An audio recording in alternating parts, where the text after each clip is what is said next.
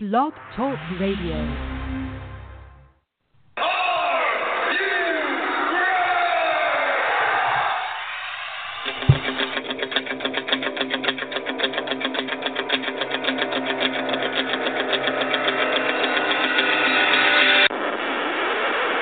It's time for the Get Reedy Show! I am the best in the world at what I do. Give me the microphone and go away! The best in pro wrestling talk. And that's the bottom line, because Stone Cold Jackson.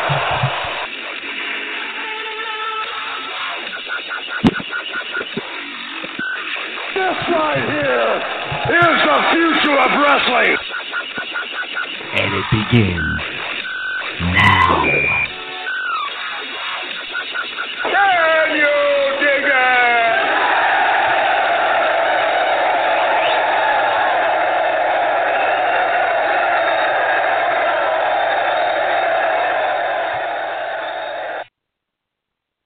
You are tuned into the Ken Reedy Show, the best in pro wrestling talk, and hope you're hearing me because, again, 2 weeks in a row, which is just awesome. It really is just awesome. Blog Talk Radio, technical difficulties, having some issues with the direct connect, so I've had to call in. So I'm using my telephone at this point to do the show. So I head on over to our Facebook page. This is how I promote the Facebook page. Facebook.com/The Ken Reedy Show. Again, Facebook.com/The Ken Reedy Show. Head on over there. Let us know, in all seriousness, how we're sounding. Are we okay out there? Is there an echo? Is there, you're just not hearing us? Let us know over there on the Ken Reedy Show, just so when I get in touch with customer support at Blog Talk again, that I can tell them what's going on here. So, and we have a show chat over there on the Facebook page. So either post on our Facebook page, again, Ken Reedy Show, Facebook.com/The Ken Reedy Show. We have a show chat over there. Give us an idea of what you're hearing, just so we know what we're getting into, what you're hearing over there. Yeah, it is what it is. We're going to do our best here. So that's it. The Facebook page is Facebook.com/The Ken Reedy Show. Check us out on Twitter. Our Twitter handle is @The Ken Reedy Show. And our website is thekenreedyshow.com. Great stuff over there on the page. Blogs, pics, so many things. So check us out over there on the page. We're going to do the best we can tonight with these technical difficulties. Hopefully you guys are hearing us out there. Again, I strongly urge you, if it's tough, if you're not hearing us, please let us know on the Facebook page. I don't know. Sitting here in studio, I honestly don't know how it's being broadcast out there. So we need our listeners to kind of contact us and let us know exactly what's going on there. So, again, Facebook.com/The Ken Reedy Show is our Facebook page. Let us know what you're hearing out there. We'll do our best to fix it. No guarantees, but hopefully we will give you the best show we possibly can here tonight. And we thank you for tuning in. Excited to be here tonight because I got my tag team partner on the line. And it's awesome because right now in 2017, my co-host and myself combined have just as many wins in the NFL as the teams we root for, which is exciting, which is probably why we're talking wrestling. Let's bring him up on a Sunday evening because why would we want to talk football? On Sundays, we're talking wrestling. Dave, how are you doing this evening? Ken, thank you for that warm welcome. Ladies and gentlemen, welcome to a technically deprived edition of the Ken Reedy Show. I am glad to be here. And Football, yeah, wins, losses, those don't matter. Just like in wrestling, wins and losses don't matter. Do the Giants need to win? Do the 49ers need to win? No, they don't need to win. They just need to show up and collect a paycheck. Exactly. And man, like, it doesn't the fact that, like, we've taken a room in our house and kind of renovated into a makeshift radio studio. That doesn't matter at all. Thank you, Blog Talk Radio. As we have to just kind of hang out and, like, do the show on my phone, which it should be kind of a good thing because, Dave, you're always on the phone when we do the show. So it's kind of like I should take this as it's a kind of an empathy training. I'm getting, like, what it's like to kind of spend the day on the phone, like, doing the show. But let's get into it. Last week, I think, in all honesty, even with the technical difficulties, which are existing, like, now 2 shows in a row, not that I'm calling Blog Talk out or anything, but we did a kick-ass show considering our boy Rocky, independent wrestling sensation here with us, doing our picks, doing our preview for Hell in a Cell, and we were very, very optimistic on that show. That show, on paper, had there was reason for optimism. There was not a match on that card, at least booked beforehand, that you looked at and said, "Oh my God, that's going to be awful." And we'll discuss. Maybe, if you want to be particular, maybe it makes some booking changes. Maybe it changed the order of matches a bit. Did every match knock it out of the ballpark? No. In my opinion, every match was at least a strong single into left. Some doubles in the gap, maybe a couple of home runs over the course of the card. I don't think there was one strikeout over the course of that match. As I overdo the baseball metaphors, I don't know if I could sit here and say that the WWE knocked it out of the park with Hell in a Cell, but I thought it was a very good pay-per-view, very entertaining, and if we're going to sit here as fans do, as we do, if we're going to sit here and criticize the WWE, we're going to criticize creative when they drop the ball, give credit where credit is due. I don't know about you, Dave. I thought maybe not kick-ass, maybe not knock it out of the ballpark, but I would say if I'm going to plant my ass in front of the television screen for a few hours and watch some wrestling, I thought Hell in a Cell last week was a very, very good pay-per-view. Drag, did not disappoint, gave us some spots that we could be, we can go, oh, wow, and have those water cooler conversations on Monday. I thought Hell in a Cell was a real good pay-per-view, Dave. I completely agree with you. I thought it was a great pay-per-view. Probably the best single-brand pay-per-view this year in WWE since they've done the brand extension. And I said that on last week's show. It had potential to be pay-per-view of the year, single-brand pay-per-view of the year. I think it was the best outing from one of the brands to do a single pay-per-view. You've gone with the baseball metaphors. I'll go with the football metaphor since we talked about football at the top of the program. I thought there were 2 touchdowns, and those 2 touchdowns I'm referencing were both Hell in a Cell matches. For a PG WWE environment, those Hell in a Cell matches, I would consider them touchdowns, definitely for sure. I mean, the Usos and New Day, their chemistry and the innovative ways of their storytelling in that match to open up that show was just it was awesome, and it was a hard act to follow. And then the main event with Kevin Owens and Shane McMahon, that personal rivalry, the physicality, the crazy bump that Shane took, that twist at the end with Sami Zayn turning heel and helping Kevin Owens win that match. I mean, like I said, for the PG WWE era that we live in, and we've been critical of Hell in a Cell being placed in that PG era, it was pretty damn physical and in many ways violent, not up to the standards of what prior Hell in a Cells in years past have been, but pretty close.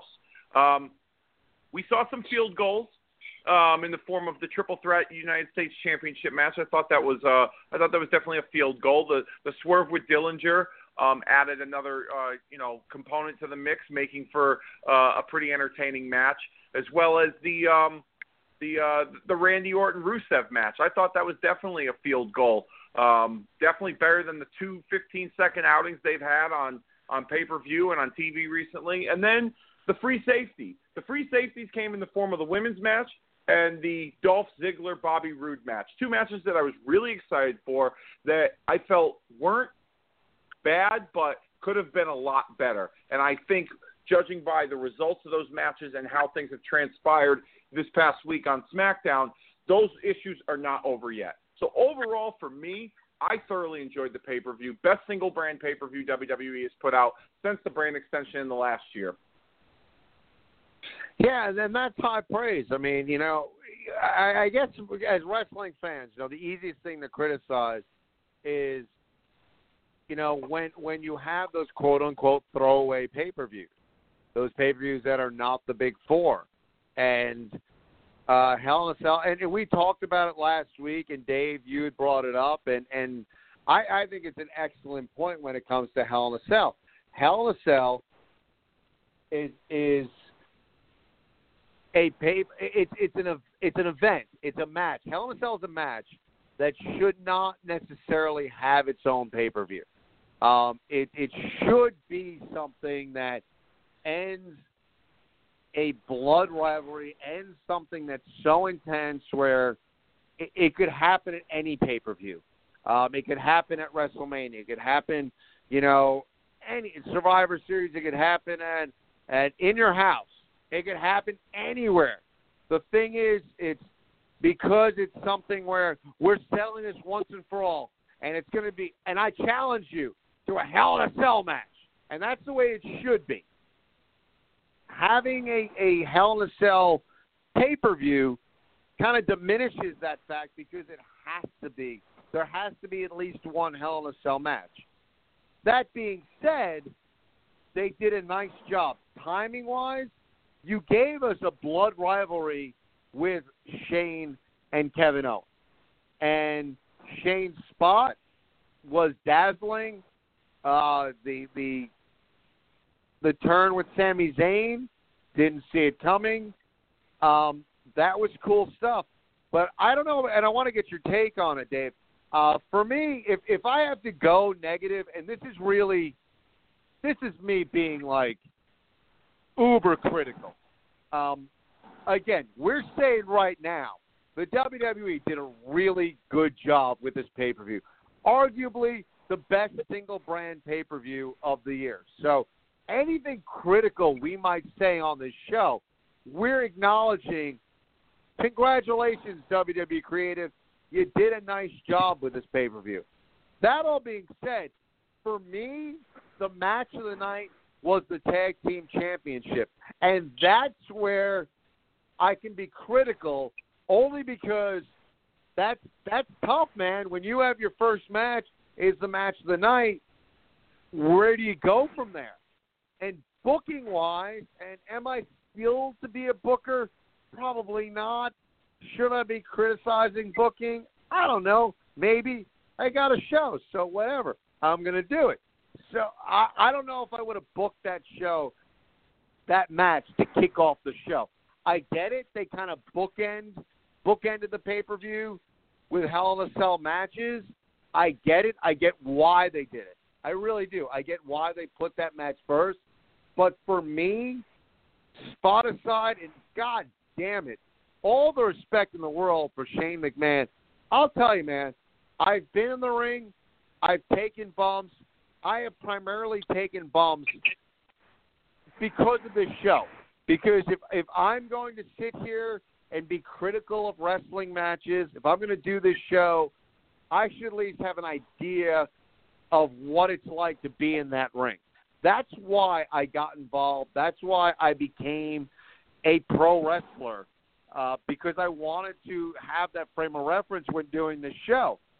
Holy shit, man. What Shane McMahon does, Shane McMahon is the billionaire's son. He doesn't have to do any of this. If he said, yeah, I'm not doing anything, you know what, just give me a talking role. He doesn't have to do this. And there's something in the McMahon family, there's something in the genealogy in this family that is just they are wrestling. They are, and the spot he pulled off at the end of that match is just, it's ridiculous. It's just effing ridiculous. I can't say that I would love to sit here and say, given the opportunity, yeah, like, give me a cage, I'll jump off it, I'll do that. Man, that shit's scary. That's scary, and kudos to Shane. Spot of the night for Shane. Match of the night, I gotta go with the Usos and New Day. Those guys, their in-ring chemistry is awesome. The New Day, they are brilliant in the way that they can turn the switch on and off with now we're being comical, now we're being violent. Or back to being comedians, or being violent mother effers. Like, they can do that, and they've kind of, and when it comes to wrestling and performances, I think when you refer to someone as brilliant, the brilliance comes in the subtleties of a performance. And what New Day has done in the subtleties of their performance is they've allowed it to make sense. That they can be silly and they can also be violent. And they've allowed us as an audience to buy into when they're being serious and when they're not being serious. And I think that's a credit to the brilliance of what New Day has done over their time period of being together. On the flip side, I think the Usos are probably the best tag team in the business right now. As a fan of going back, I mean, my favorite tag team ever, if I had to pick, would probably be the British Bulldogs. But I grew up in that era of tag teams being tag teams, not two guys that were thrown together. When I grew up with British Bulldogs, the Hart Foundation, those tag teams were just, they were the shit, man. And the Usos just, to me, they're that throwback. They have that vibe of just that true hardcore, but like in a new millennia sort of way. Like they're not dated. They just have taken that traditional British Bulldog, Killer Bees, Hart Foundation, the Rockers, name them all. They've taken that traditional tag team style and they've updated it. So to me, when you look at that tag team match, you look at two teams that are brilliant in the way they present themselves, brilliant in the way they can perform in the ring, and on top of their brilliance individually, they have tremendous respect and chemistry together in that ring. I mean, it's gotten to a point when it comes to the Usos and New Day, I mean, screw it. Just book them every goddamn pay-per-view and let them dazzle us. They have such solid chemistry together. There's not enough positive I can say about that match. So as I'm saying this positive, the only criticism I think I might have to say for Hell in a Cell is when that match is the match that kicks us off, when that tag team match is the one that opens us up, to me, it was a really difficult bar to be able to get to. And it's kind of double-edged, man. I guess I'm criticizing and I'm complimenting at the same time. Brilliant performance by the two tag teams, but if I'm allowed to put my amateur booker hat on, I may have booked that match somewhere different in the card, but teams and everything they did, absolutely spot on. If you're an independent wrestler, if you're new to the business, to me, if you want to get tag team wrestling, if you want to get chemistry in the ring, watch that match. I thought that match was great, Dave. It exceeded my expectations. I knew they were going to go in there and tear it up, and they did, and I loved it. I mean, the storytelling, the psychology, like to start off, and I'll try and be as brief as possible. But when you brought up that point about how New Day was so good at going from comic relief to badasses and, jokesters to, comedians. Like they drew that, they walked that fine line in that match, so much so down to the entrance. And I don't know if you noticed this, but they came out and they did their usual dancing around, blowing on the trombone, throwing a box of Bootios out in the crowd. But the minute Xavier Woods stepped into that cell, that smile, the seriousness, the look that was on his face, he was looking up into the cell, around the cell. He put over the severity of a match of that magnitude against the Usos, just by that look. And even down to the point where in their promo when they got in the ring, it wasn't their normal promo where they did a lot of pandering to the audience and then Big E ends with the New Day rocks and they all clap. It wasn't like that. They knew how to be serious in a situation that was called for, and I thought that was brilliant on their part. But at the same time, they added elements of comedy to that match that made sense and worked. For instance, my favorite spot, and if you follow me on Facebook and any other social media, when I posted my status about doing the show tonight, I did a picture collage, and one of the pictures was of one of the Usos cornered in the cell, but with kendo sticks kind of almost in a way handcuffing his entire body against the cell, like he was chained up to this cell. I thought that was brilliant. I thought that was absolutely brilliant what New Day did there. And you're right, Ken, double-edged sword when it comes to being positive about this match, but in some ways slight criticism as to where it was placed. I totally have no problem where it was placed, but I will say that if that match did go on last, I think it would have been a smart move only because it would have put a feather in the cap of tag team wrestling. Because in the last 3 or 4 years, tag team wrestling has been taken more seriously in WWE storylines than it has going all the way back to the era of, the Dudleys and the Hardys and Edge and Christian.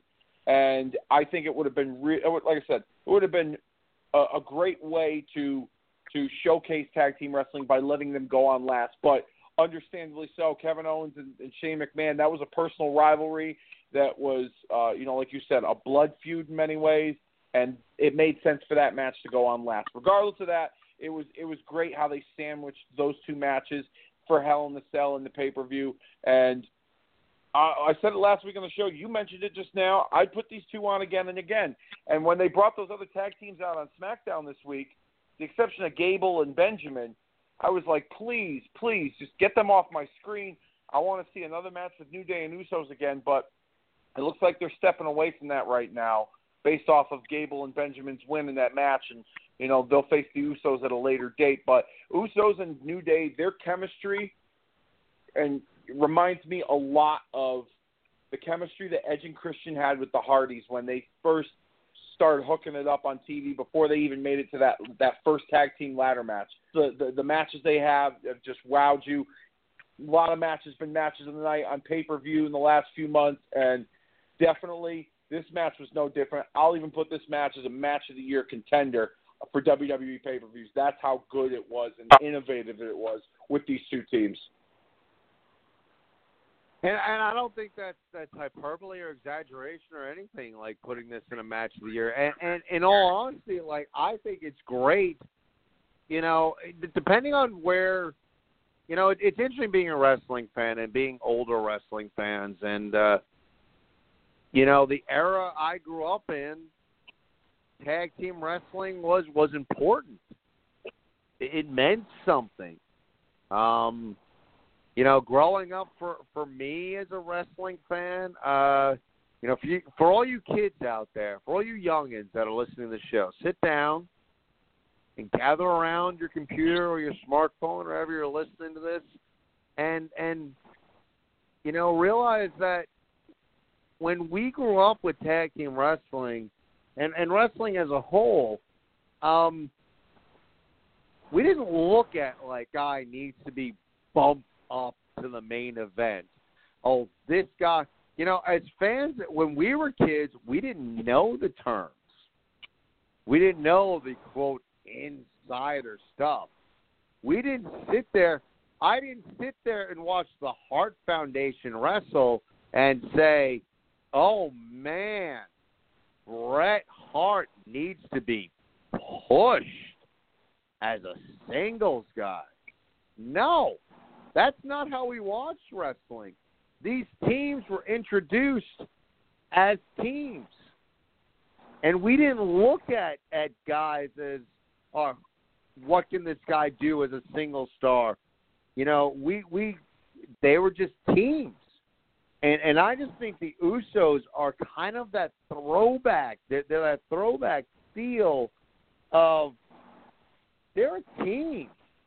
They're not a guy, two guys that let's put the Intercontinental Championship on Jey Uso and see where it goes. That's not where we're at with this team. This team's a bona fide team. And that's why I'm an Usos fan. And I agree with you, Dave. Like, this is a match, and I get the dynamic and the storytelling that's going on. I get what's happening with Shane McMahon and Kevin Owens, and I get why it's the main event. However, this match could have been the main event. Bar none. This could have been the main event, and if it was the main event, that crowd, unless you're a goddamn negative, bitter IWC mother effer, if this was the main event, you would have went away happy because those guys brought it. So I dig everything these two teams are bringing to the table, especially the Usos. To me, the Usos are a throwback team that they're true tag team. They really are. And I dig what they're bringing to the table. That being said, main event, Dave, I thought the main event was good. They gave us a wow factor, which you had to. The problem with Shane McMahon at this point is Shane McMahon has put himself in a position where he's known for spots. So if Shane is in a match and doesn't give us a spot, we're going to be wrestling fans are going to be disappointed. If there was a Hell in a Cell match and Shane McMahon didn't do something out of his mind, fans would be crazy. And that's the thing that's insane about Hell in a Cell and how people establish their reputations. Shane McMahon and Kevin Owens could have given us an A-plus match, a 4-star match, a 5-star match. But if Shane McMahon didn't do something crazy, a lot of fans would have been disappointed because he's established himself as a crazy spot mother effer. And I thought the match was really good. I thought the spot was insane. Again, not something I would ever want to do with my body. Kudos to him. Intriguing stuff. But I would say, like, look, it was warranted to be the main event because of the storytelling going on. I think you could have put the tag team match as the main event. That being said, the match did not suck. I thought they did a good job. They did a good job at really continuing this idea of this is just a blood feud. These two guys absolutely hate each other. Dave, what were your thoughts on the main event? I thought it was good. I don't know if I would say it was great. It was a really good match with a great spot. But that's Shane McMahon, and that's what he has to give us, man. Yeah, I mean, going into it, I like we said on the show last week, the Falls Count Anywhere stipulation in a Hell in a Cell match, it was like one of the biggest oxymorons that I've ever encountered as a fan watching pro wrestling. But it was obviously designed for the spot that we saw at the end of that match. That's why it was slipped in there. And I'm kind of glad that they spent a majority of the time in the cell and only used that Falls Count Anywhere stipulation when it was necessary. Because I was afraid that like they weren't gonna spend enough time inside Hell in the Cell for what people really paid to see, and they were gonna be like either in the stands or maybe they would have been in the parking lot. They would have done some crazy stunt there. Like that's what I was worried about that would have taken away from the match. With Shane and these crazy bumps he does and feeling this need to top himself, You know, since he's been back, you know, he's had a few matches, and he had that one Hell in the Cell with Undertaker at WrestleMania a couple years ago, and he did the elbow drop and Undertaker moves. And that was something that a lot of us expected. And I'll be perfectly honest with you. Watching the match the other night, you know, watching that match last week with Shane and Owens, I thought Owens moved out of the way on his own accord. I didn't realize till the camera panned over to Sami Zayn that Sami Zayn helped him move. Like, that's how good the camera work was and how they were projecting that story to us as viewers. Because at first I thought, oh, here we go, same old again. He's going to elbow drop, and Owens is going to move, and we're going to have the same thing happen that happened with Undertaker. But they took it a step further by having Zayn get involved and pull Owens out of the way at the last minute. And like I said, the storytelling and the production of that I thought was, I wouldn't say genius, but I thought it was really well done. I liked how when they got up on top of the cell the first time, that they spent like a good amount of time up there, and they teased you. They gave us a good tease as to if Owens was going to throw him off the cell or if something like crazy was going to happen. Like, I thought that pop-up powerbomb Shane was going to go through the cage and he'd kind of go through the ring, similar to what Foley did in '98. I didn't think it was a great Hell in the Cell match, but I thought it was good, and I thought it was better than expected for WWE's PG standards. And I love the twist at the end because Sami Zayn's a talented guy in ring, and I feel like, you know, this underdog babyface thing, it's like a Daniel Bryan 2.0, but, you know, or Daniel Bryan light. And now he's got, you know, a different dimension to his character, being a bad guy associated with his best friend Kevin Owens, who he's got a lot of history with on screen and off screen. I thought it worked out really well, and I thought it was a good way to end the pay-per-view. I feel like, in hindsight, if they did put that match on first and they just reversed the roles of the cell matches with the sandwiching, I felt like if they did that same exact spot and Zayn helped Owens win that match, that thing would get replayed all throughout the night, like we watch replays on Monday Night Raw for 3 hours every Monday night. And I think that would have taken away from the pay-per-view. I thought, in a way, that was a good way to end the pay-per-view. So overall, Usos, hell of a match. Kevin Owens, Shane McMahon had a good Hell in the Cell match. And the pay-per-view in general, the best single-brand pay-per-view that WWE has put out. And what are your thoughts on last week's pay-per-view? 347-838-9815 is the number to call. Again, 347-838-9815 is the number to call. You want to talk Hell in a Cell, you want to talk Raw, you want to talk SmackDown, give us your thoughts. And tonight, as an added bonus, every caller, every caller that calls in tonight, you will receive for free an autographed 8x10 by Dr. Frankenstein himself from B Plus Players Radio. Ring announcer extraordinaire Mark Adam Haggerty will be signing 8x10s for every single caller on the show.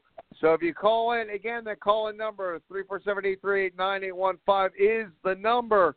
If you call in to talk wrestling tonight, call in. Give us your Twitter handle or your Instagram handle so we know where to send it.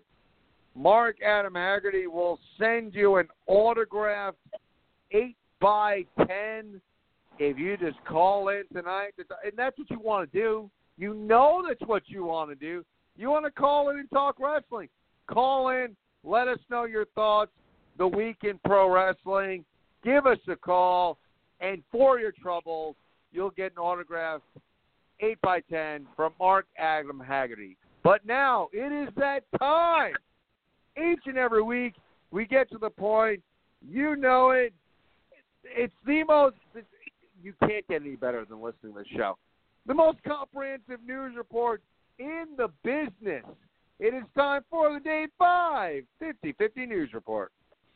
Good evening, Ken, and welcome to another edition of What Ken Just Said, the most comprehensive news segment in the pro wrestling podcast game today, the Day 5 50/50 News Report. only heard at the top of the hour right here at the Ken Reedy Show, the best in pro wrestling talk. And before I get into this week's top stories, don't forget to follow B Plus Players Radio on Facebook, Twitter, Instagram, or wherever you can find us. Like us or follow us to be a part of the best pro wrestling podcast network in the business today. More importantly, B Plus Players Radio is where you can find this show each and every week. Catch the replay of our live Sunday shows dropping late Sunday evening, possibly early Monday morning. And if it's not available, then send your thoughts and concerns in a timely manner, and politely, might I add. However, not possible to be so polite, then by all means, please use profanity. You have my permission. To the self-proclaimed king of swaggerty, Mr. Modest himself, Mark Adam Haggerty, who also hosts his very own show, The Outsider's Edge. So what are you waiting for? Subscribe to B Plus Players Radio right now and see what I'm talking about. The pro wrestling podcast game is rapidly evolving, and we would like for you to be a part of it with us at B Plus Players Radio. And now that I've got all of that out of the way, the shameless plugs, it's time for this week's top stories. Kicking things off this week, a report from the UK Sun suggests that WWE and Conor McGregor are in discussions for the famed mixed martial artist to appear at next year's WrestleMania 34 event. According to the report, McGregor has some loose ends to tie up in the UFC, but after that expects to accept, is what the Sun is reporting, a big money offer from WWE. Allegedly, WWE reached out to McGregor last January to make an appearance at WrestleMania 33, but he turned down that offer. The article does not say if McGregor will be stepping into the ring for a formal match, but the site is almost certain that he will be, at the very least, making an appearance at the Grand Spectacle next spring. Now, following that rumor, UFC President Dana White was on Fox 5 News in New York this week, and he's disputed the Sun's claims of McGregor talking with WWE. White went as far as to showing the news anchor text messages between himself and WWE Chairman Vince McMahon, with Vince quoted in those texts as saying, "News to me?" with a question mark, and "It might be good someday, but not now." After hearing this, many speculate that White may in fact be right. With rumors of Ronda Rousey competing in a WWE ring at WrestleMania 34, the company wouldn't attempt to bring McGregor in if they will already be spending the big bucks on Ronda. On a side note, she is still continuing her pro wrestling training at Brian Kendrick's school in Southern California. Rousey was stopped at an airport recently by TMZ, and when asked about her future with WWE in a very passive yet aggressive manner, she stated that if she was stepping into the ring, wouldn't we all want to know and just be a fan and act surprised by her sudden appearance on WWE television? My second story this week. After announcing plans just a few weeks back, Impact Wrestling officially launched the Global Wrestling Network, the company's attempt at a streaming subscription service. The service includes every single TNA pay-per-view produced, including one-night-only events, monthly pay-per-views, and exclusive themed pay-per-view specials. Episodes of Impact Wrestling and content from Scott D'Amore's Border City Wrestling is also available. The company also allows subscribers to order current Impact Wrestling pay-per-views at a reduced price. The price point for a monthly subscription starts at $7.99 a month after a 30-day free trial. The service will soon be available on Roku, Amazon TV, Xbox, and smart TVs. Feedback so far has been positive, with the exception that when customers attempt to enter their credit card information upon signing up, it appears that the site is not protected and is a WordPress site, which basically means that all of your information isn't guaranteed to be secure when signing up. Not a good omen for a company that is looking to make a fresh start. My third story this week, Academy Award-winning actor from hit movies such as The Hangover and American Sniper, Bradley Cooper, is up for the role of Vince McMahon in the biopic on the WWE chairman titled Pandemonium. According to PW Insider, Cooper is waiting for an updated version of the screenplay before accepting the role. As of right now, the plan is to film in the spring of 2018 with a spring of 2019 theatrical release, but that is all contingent on casting and getting a final approval for shooting. In my fourth story this week, it was reported from the Pro Wrestling Sheet that allegedly WWE and Neville may be on the outs.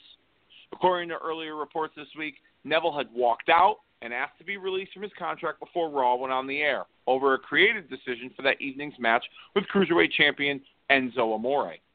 Reports later came out via PW Insider that Neville, in fact, had asked for his release just recently. However, he was not present backstage at Raw or any live events last weekend. Numerous reports have surfaced claiming that Neville has wanted out of his WWE deal for some time now, as he wants to go back on the indie scene and reinvent himself in similar fashion that Drew McIntyre had done upon returning to WWE in NXT earlier this year. It's also being said that he's been frustrated with his position in the company, as well as not receiving royalties from the WrestleMania 33 DVD, as his Cruiserweight title match with Austin Aries was left off the DVD sold here in the United States. Most talents in the company expect a big royalty check or payday from appearing on the WrestleMania show, and Neville was one of those that did not. Also an alleged reason that Austin Aries recently quit the company back in July. And upon hearing this news, Joe Lanza of the Voices of Wrestling podcast reported over the weekend that several WWE talents are looking into requesting their releases from WWE after hearing of Neville's alleged departure. Lanza has reported that allegedly these talents, who he can't name at this time, have gone to current Ring of Honor World Heavyweight Champion Cody Rhodes for advice on an exit strategy. Rhodes, since leaving WWE last year, has had major success on the independent scene, carving out his own niche to the point that he's been quoted as saying that he doesn't need to go back to WWE anymore.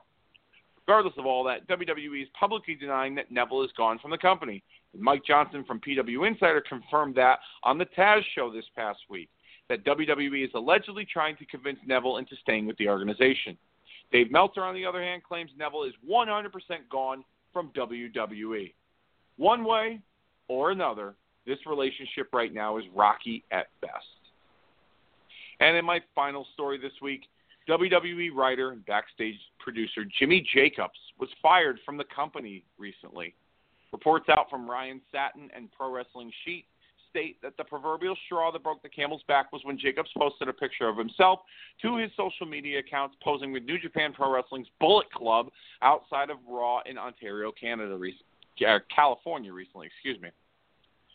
That was the very same evening that the Bullet Club staged an invasion parody outside of the arena, similar to the DX invasion of WCW Nitro in 1998. Another reason for Jacobs' release stems from a personal matter he was attending to over the summer, causing him to miss some time on the road with WWE. According to reports, WWE officials felt Jacobs used his social media to get himself over instead of doing his job that evening at Raw, and that kind of behavior was not acceptable by WWE management. The Young Bucks, Kenny Omega, and the rest of the Bullet Club spoke out publicly, bashing WWE for releasing Jacobs, along with their cease and desist letter to the Bucks for the use of the Too Sweet hand gesture at a Ring of Honor Global Wars show Friday evening.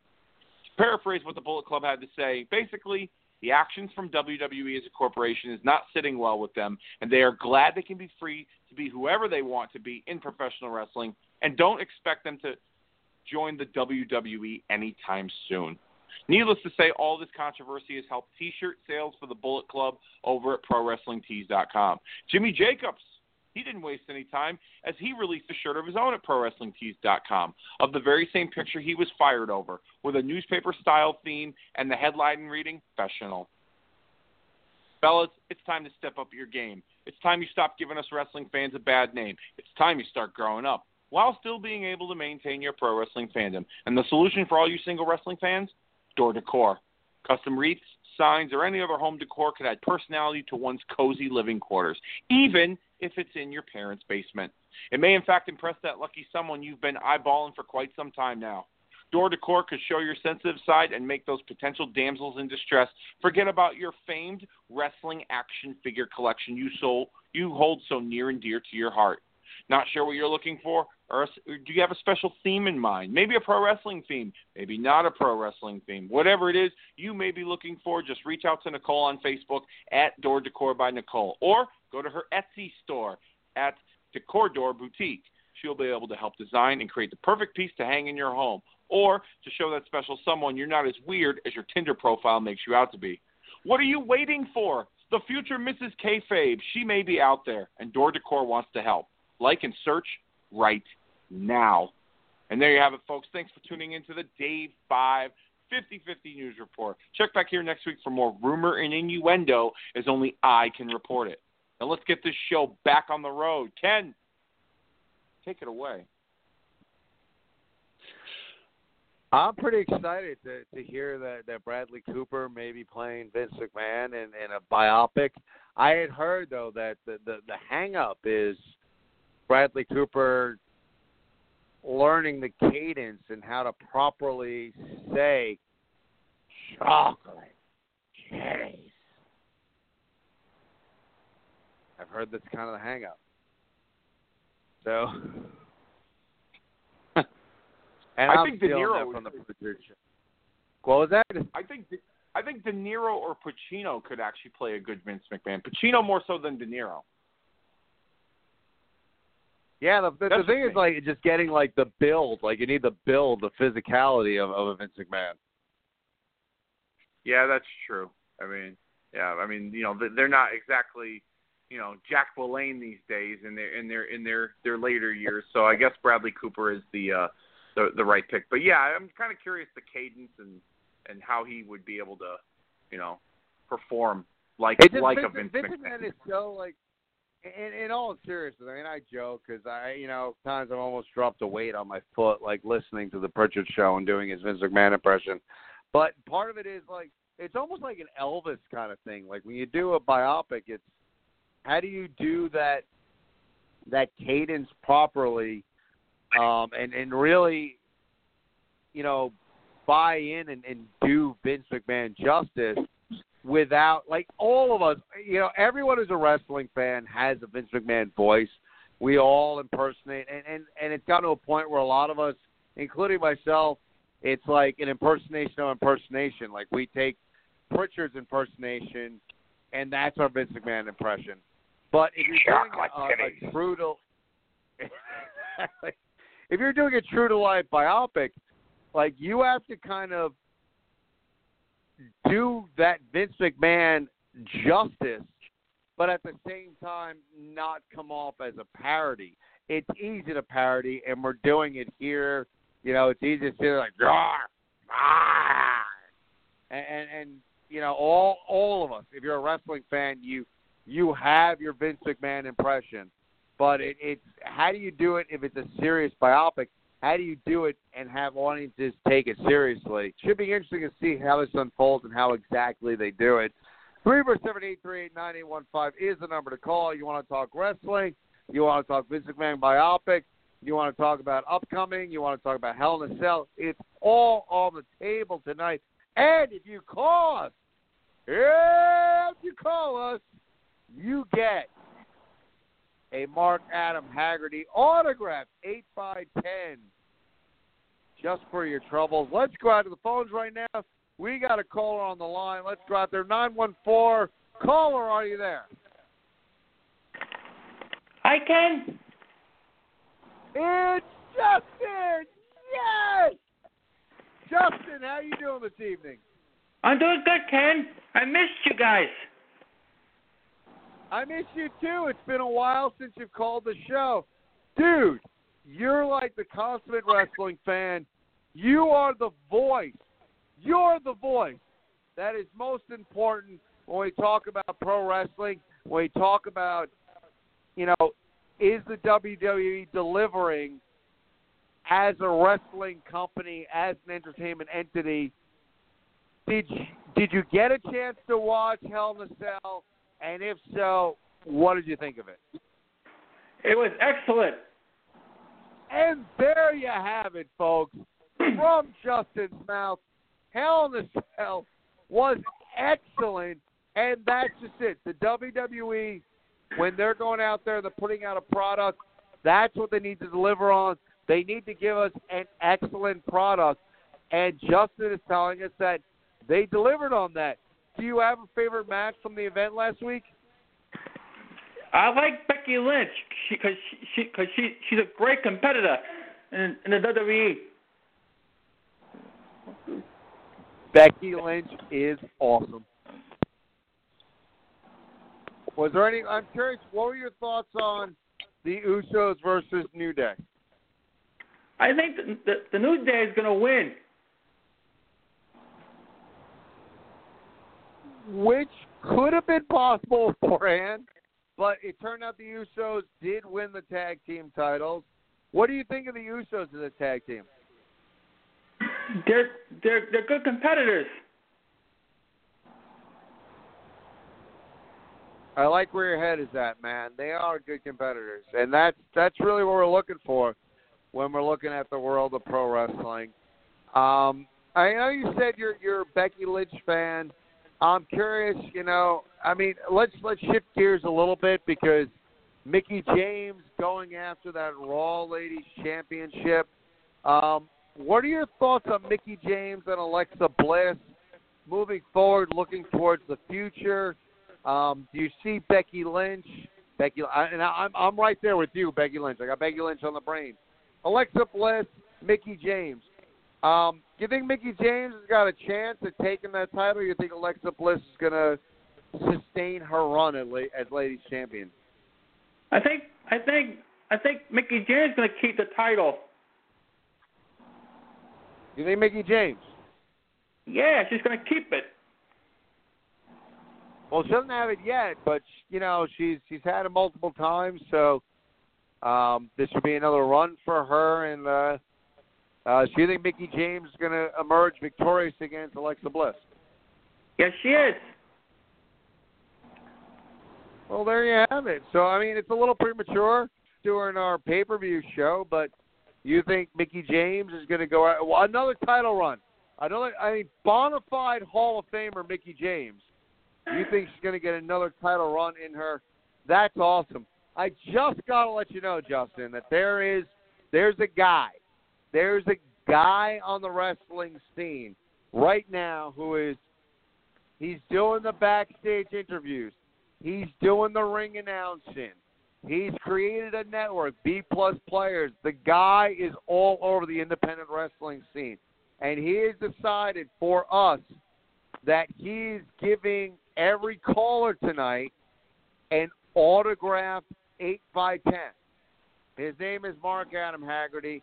I don't know if you've heard of him, but he is big on the independent scene, big on the podcasting scene. So, Justin, let me ask you, do you have a Twitter or Facebook or Instagram page? I have Facebook. You have Facebook. That is awesome. What is your Facebook page? Well, you can look. I have it on my laptop right here, Ken. It's on your laptop, so if I just hop in my car and drive over there, I could see it. Yeah.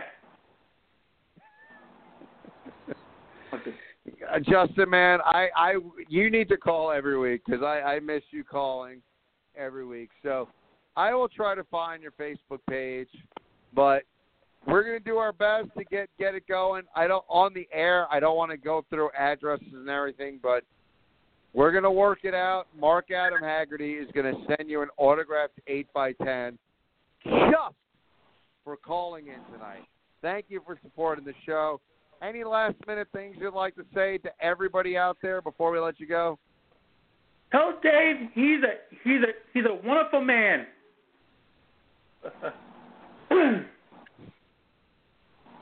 Dave, you're a wonderful man. Well, tell Justin I say thank you very much for the compliment. And he is not so bad himself. You're welcome.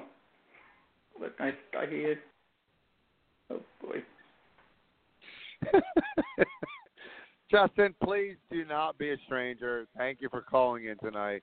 Thank you for just continuing to support the show. Love your phone calls, and hope to hear from you real soon, brother. All right, Ken. You take it easy, man. Have a great night. All right. And there you have it. Justin calling in. He's all about Becky Lynch. Well, let's get into this week in pro wrestling, and let's get into lots of stuff like coming out of the pay-per-view, going into Monday Night Raw. One of the things, let's go behind the scenes, and you kind of touched upon it, Dave. And we've been really positive on the show, borderline gushing on what Neville has been able to do. And I'll say, personally, I'm the type of guy that we do this show, and my personality, I'm I will criticize people. I'm objective. I'm a really objective guy. But just like anybody else, I can critique when critiquing is warranted. We do this show, so we would be dishonest on the show to be totally positive or totally negative. We're pretty objective on this show. One thing I really freaking admire in any walk of life is when somebody isn't very good at something, when someone isn't really resonating, and it's anything. And I think this is a testament to any walk of life and anyone who's listening to the show, what you might do for a living. When you might be not so good at what you're doing, the idea of being able to buckle down, nose to the grindstone, and kind of say, I'm going to work at it and get good at it. That I'm not going to take, because I think that any criticism we would have thrown Neville's way a while back would be warranted. I'm not backing off any of that at all. I think Neville was a spot guy at best. He was uninteresting to me. He was a guy that would give us a wow in a match because he had some athletic ability. But I found him completely uninteresting as a character.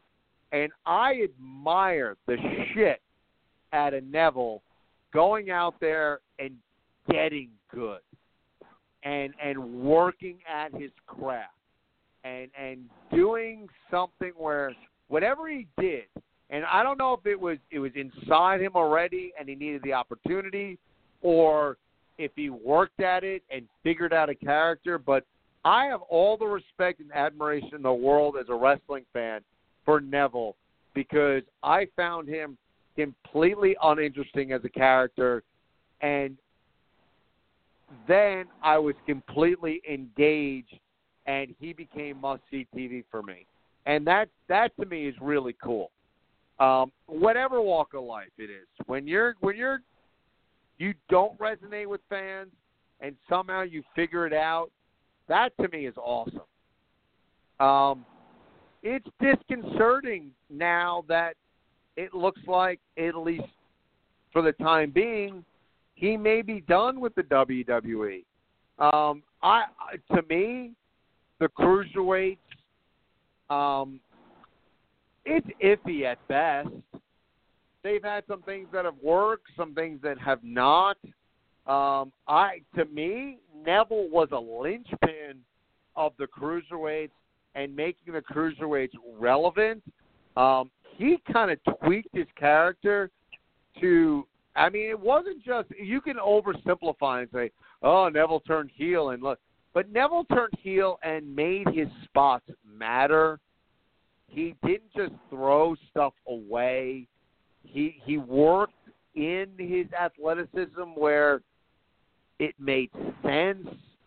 I think Neville grew so much as an entertainer and a competitor once he turned heel. I don't know about you, Dave, but when I look at the cruiserweights, and to me, if you're being positive, you could say it's been hit and miss. I honestly think if you're being realistic, you could sit here and say that the cruiserweight and 205 Live has been kind of a failure. That all being said, to me, you kind of need Neville around.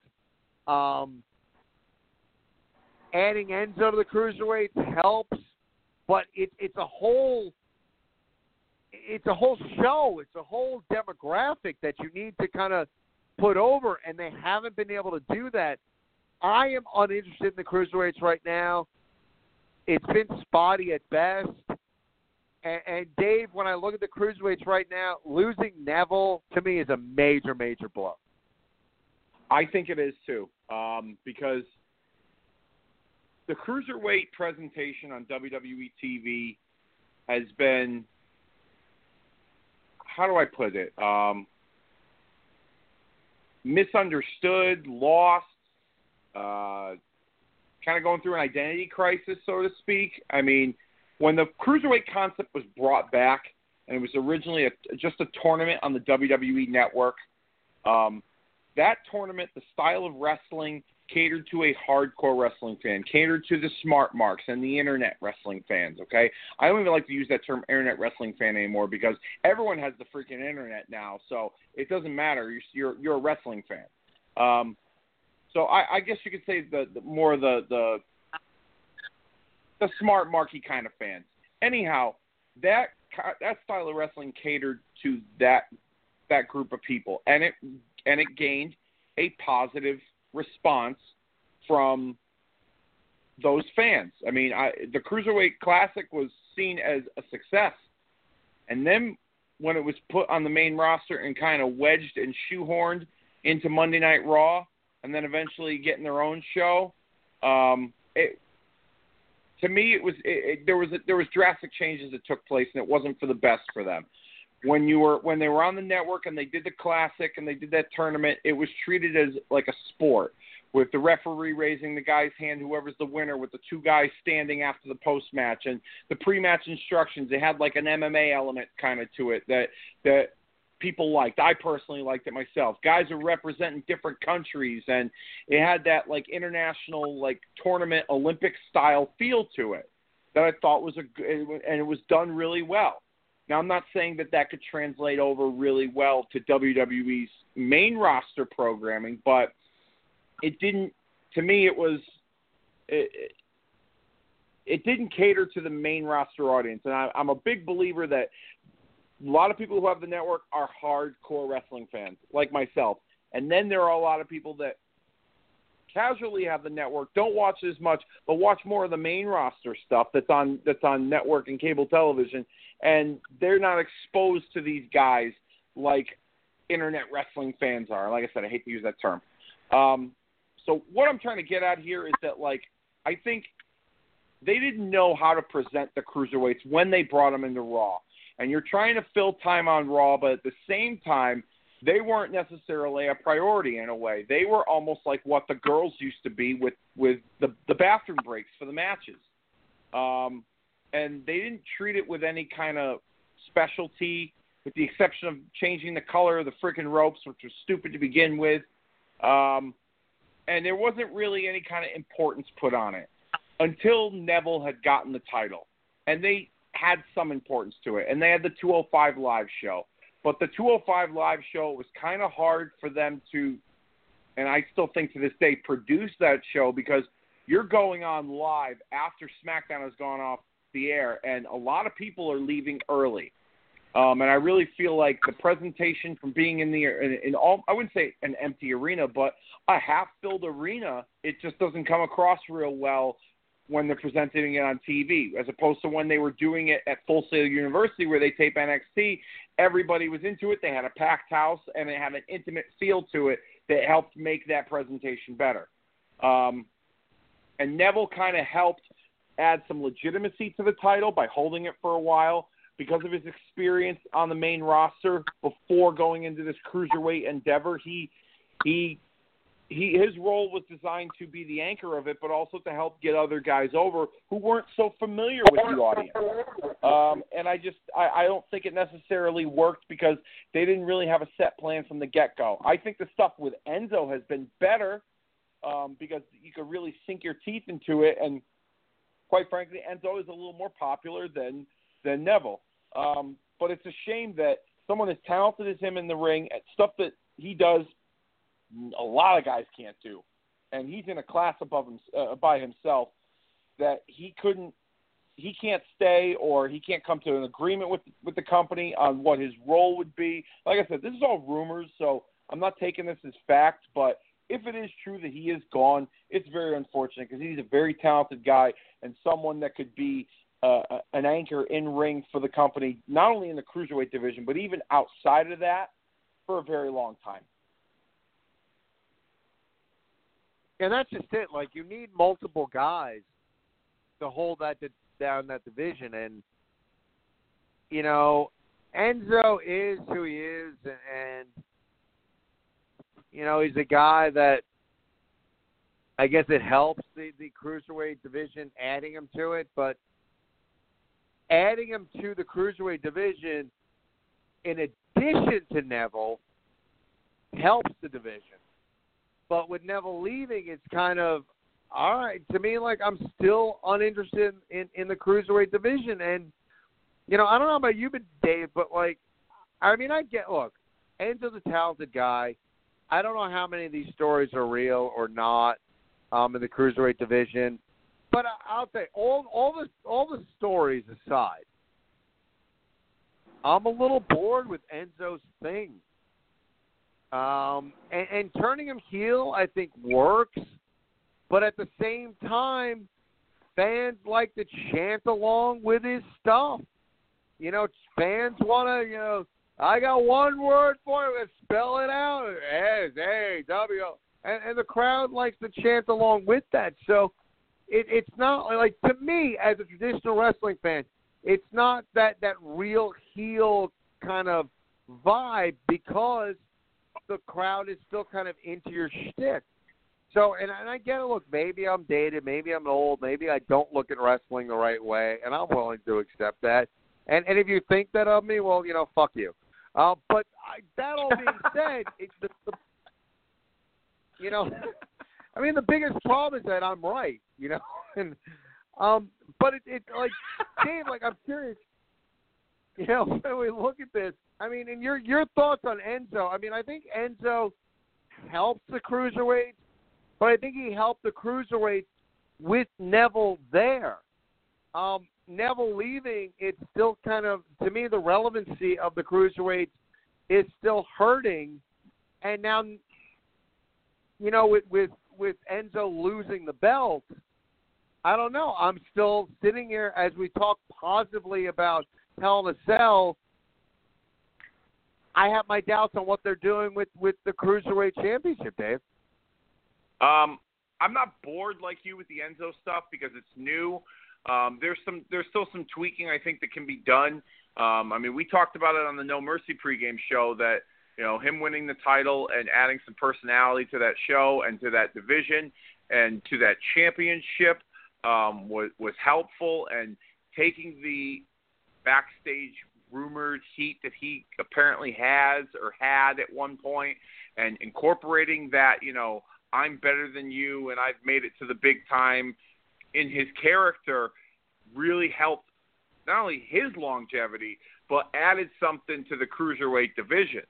I think, like you said, being a heel, but then the crowd still chant along, there's two ways you can look at it. One, we live in a world of wrestling, especially with WWE, where they try to portray certain guys as whether they're good guys or bad guys, and a lot of times the fans like to have more involvement in making in that process than management itself, and they will try to dictate what they want to see and how it was portrayed on TV. Roman Reigns is the best example. John Cena.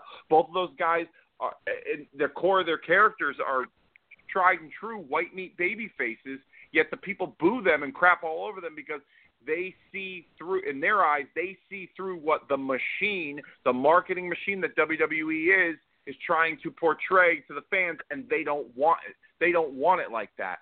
With the exception now, WWE is basically saying, you know what, fuck you, this is who they are, this is who they're going to be, you're going to like it, we're going to make you like it, and we're going to make money off of making you like it. With Enzo, if he's a bad guy, if he's a heel, and he's done a good job, he's kind of in that John Cena, Roman Reigns kind of category where some cities he'll get cheered a lot, and some cities they will boo him for his heel tactics. But one thing they do need to get rid of is the whole sing along with the crowd. If you're a bad guy, you don't want people singing along with you.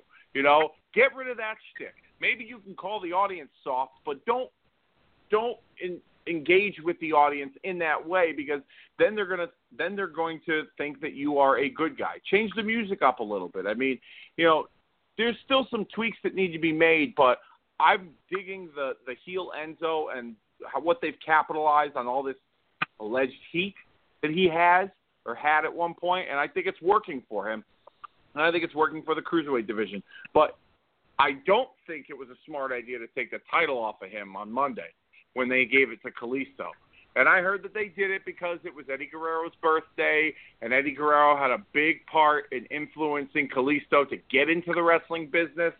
And, they wanted that feel-good moment. But I feel like Enzo was kind of on a roll and becoming relevant in many ways with this heel character as the Cruiserweight champion. And it just kind of knocked the wind out of his sails when they took the belt off of him and gave it to Kalisto. But I'm not bored with it, but I agree with you. There needs to be some tweaks made if he's a tried and true bad guy, and singing along with the crowd and engaging with them like you're their friend is not the way to go if you're going to be a quote unquote bad guy in pro wrestling.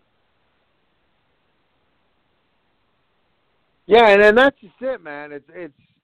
I guess it's just some tweaking, for me as a fan. And looking at them, it's not wholesale changes. And you bring up a good point, man. If he came out and was, like if he was in New York and he's like, yeah, I'm in New York and I got one word to describe you and I'm going to spell it, and like turn the SWAWFT on like the crowd, you could kind of stay true to the character but kind of tweak it a little bit, I think there's stuff to be done. I agree with you wholeheartedly. I think taking the title off him was a mistake. I think for better or worse, and look, we can sit here and argue semantics. We can debate on, what Enzo should or shouldn't do as a heel in the Cruiserweight division. But I think both of us would be in agreement that Enzo is good for the Cruiserweights. Like, my biggest criticism is Enzo was good for the Cruiserweights with Neville. Like, you need to build this division. And in having Enzo but losing Neville kind of puts you back at square one. That all being said, I think most of Enzo's stuff has been decent. And you had the makings of, again, we're not going to go into that realm of good as a Bret Hart and a Stone Cold Steve Austin, but we had kind of a double turn. We had Enzo turning and being a heel, and we had Neville with everything he's done, and we have been really positive on the show talking about everything he's put on the table, that he's taken that edge that he's brought to his character, and now because of the respect and how good he is, he's been able to take that edge and kind of turn it into an edgy face, but he's gone. And to me as a fan, that kind of puts the Cruiserweights behind the eight ball again. I love the match to end Raw this past week, and I don't know if it's necessarily the way you end pay-per-views or end Raws, as opposed to, and I've gone back and I've said it time and time again on this show, I loved the booking on WCW when they were doing it the right way, when the Cruiserweights were almost that warm-up match to get the crowd hot. The Cruiserweights became that, almost like when you hear about, if you're part of a live crowd on a sitcom, a stand-up will come out and get the crowd hot before the show actually starts. And no, I don't intend that in any way, shape, or form to be disrespectful to any Cruiserweights. I think what they can do athletically is phenomenal. But that's kind of the analogy I look at when WCW would really use the Cruiserweights properly. It would they'd give you the spot fest, you'd get the crowd hot, and then they'd give you the meat and potatoes. And I think you can do that in WWE. It's just been wonky to me. And I think, to me, Neville is a big loss. To me, like, the way he's been able to evolve his character has been incredible. It really has. Because my expectations of Neville were slim to none. I expected nothing out of Neville. I really looked at him as a spot monkey. And that athletic, talented mother effer proved me wrong. He is much more than a spot monkey.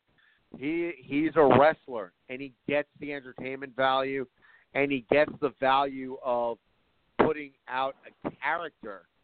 And to me, losing him is definitely it's a big blow to the cruiserweight. So I don't like. I'm curious how you look at it, Dave, because I look at Enzo joining the cruiserweights is good. I don't know what we do as far as him losing the belt and what we do moving forward, but Enzo joining good, Neville losing him bad. So the cruiserweights are still kind of in the same spot. And it's weird to me when I look at a multi-billion-dollar company and I still look at the cruiserweight division in the WWE as a division that they didn't really know what exactly to do with it. And it still seems a little bit wonky. Now, credit or props, I don't even know how to, I'm not blaming the WWE. Neville up and leaving suddenly, I get it. You didn't know that was coming. So creative, I'm not criticizing you there. But all I'm saying is that as this cruiserweight division has been built and put together, that it just seems to me it was almost like they were sitting in a boardroom one day. It was like, let's bring the cruiserweights back. Okay, yeah. Vince said, yeah, okay, we're bringing the cruiserweights back, with no actual idea of how exactly they were going to do it. And because of that, I think Neville is a big loss, and I'm still sitting here as a fan thinking, all right, I don't know the direction of this cruiserweight division, Dave. Yeah, I mean, losing Neville, if that's going to be the case, because I'm still, of the mindset that this is, a rumor. If he is gone, it's definitely a step back. The one positive in this is that there are some talented guys in that cruiserweight division, and pairing them up against a guy like Enzo, who is well-known and established and an established character and who has kind of gotten some heat on himself, I think could come out of that in helping make new guys in that cruiserweight division more, recognizable, established names.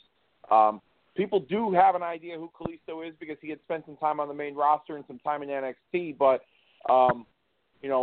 pairing him with Enzo and putting the Cruiserweight Championship on him, I guess, is their way of trying to reestablish him and what his role is in WWE. Now, if they can do that for other guys, pairing them up against Enzo and in some ways piggybacking off of Enzo's heat, it's a good thing for those talents and for the division as a whole. But, of course, it would obviously be better if Neville was a part of it. But I still think there's potential, but you got to have a plan. If you don't have a plan and it comes across just like thrown together, people aren't going to buy it. They're not going to buy it, plain and simple. They when they first brought the division onto TV, and like I said, I'm going to use that phrase again, shoehorned it onto Monday Night Raw in 3 hours. I remember Rocky saying it was like, it's a good thing to have them on because it's more wrestling action and, for 3 hours. But at the same time, they're only getting like 3-4 minutes apiece on Raw, and they're being treated like filler matches. And when you're treating it like filler matches, nobody's going to care, except for maybe the people that are watching in the audience in the arena that night.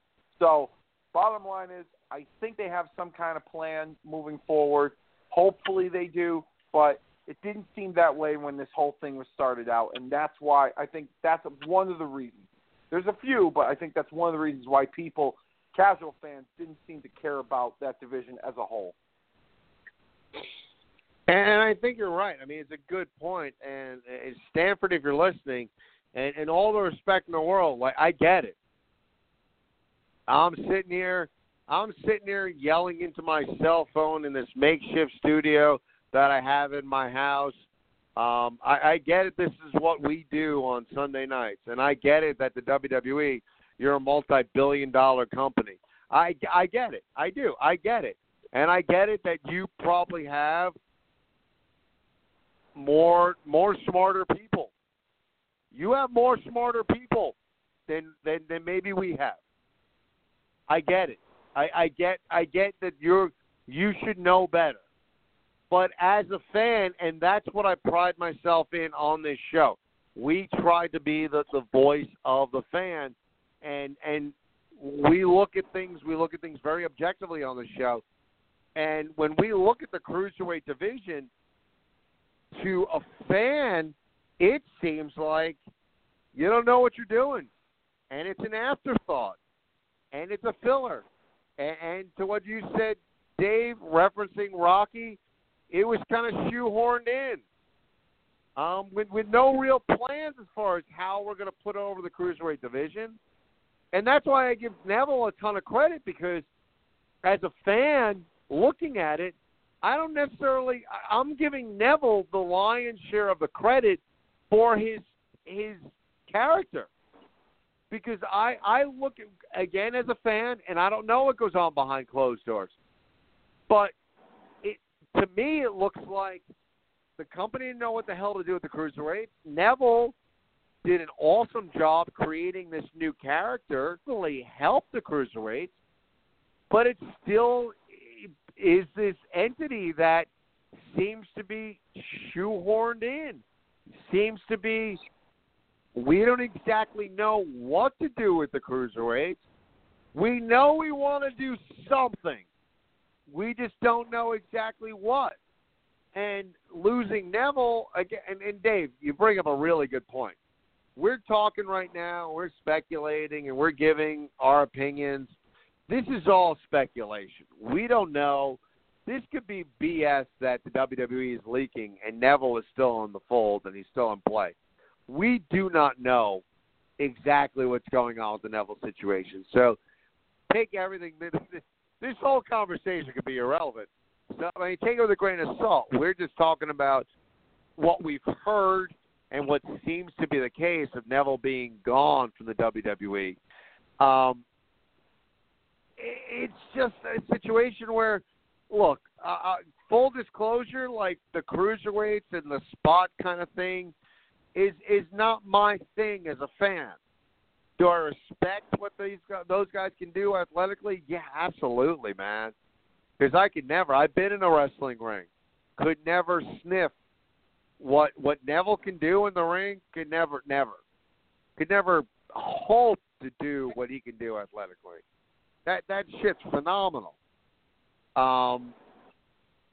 But it still seems like creatively and as a company, it's something that's being kind of forced, and it's, oh, wait, we have 30 seconds to kill.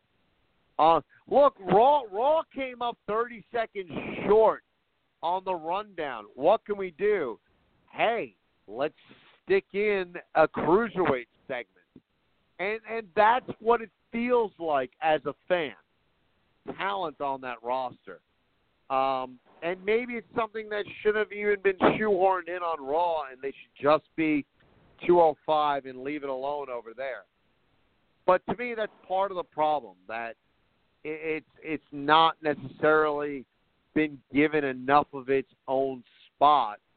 And I'm curious where it's going to go moving forward, because to me, when I came out of Raw and I was like, the Cruiserweight division lost Neville, and now Enzo's not the champ, I was like, wow, okay, like now as much as the minuscule amount of interest I had in the Cruiserweights is now borderline done. So I don't know.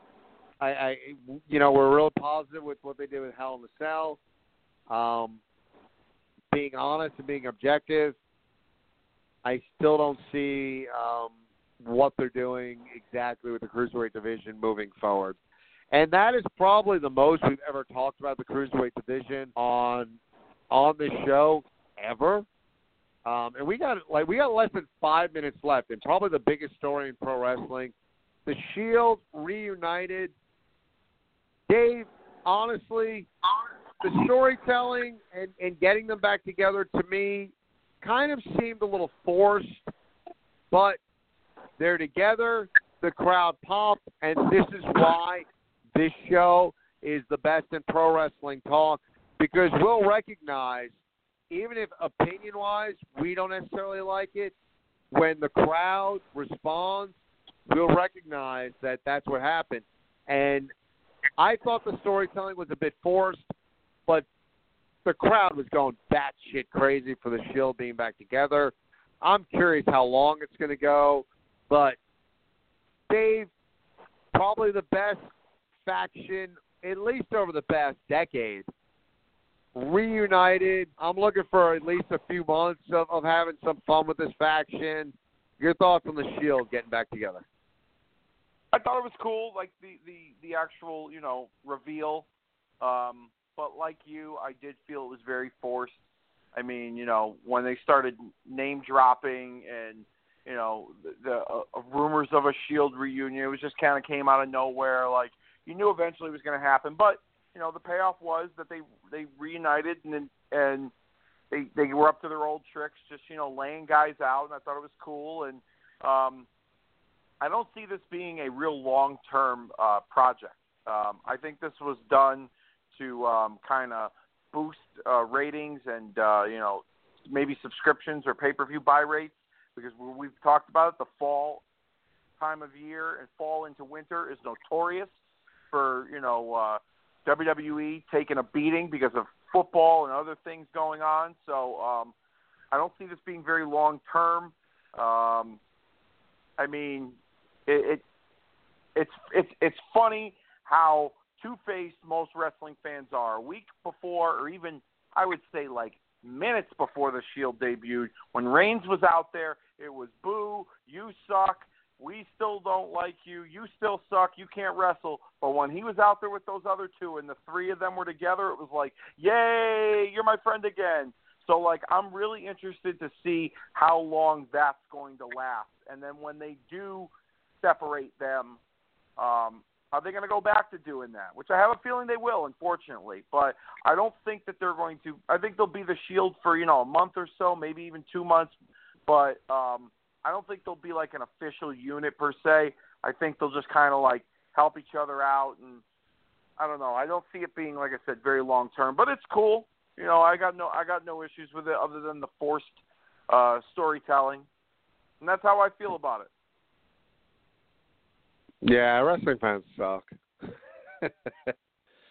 You're right. It's amazing that, it's like, we ain't Roman. Roman sucks. You can't wrestle. Oh, wait. He's coming out with Dean Ambrose and Seth Rollins?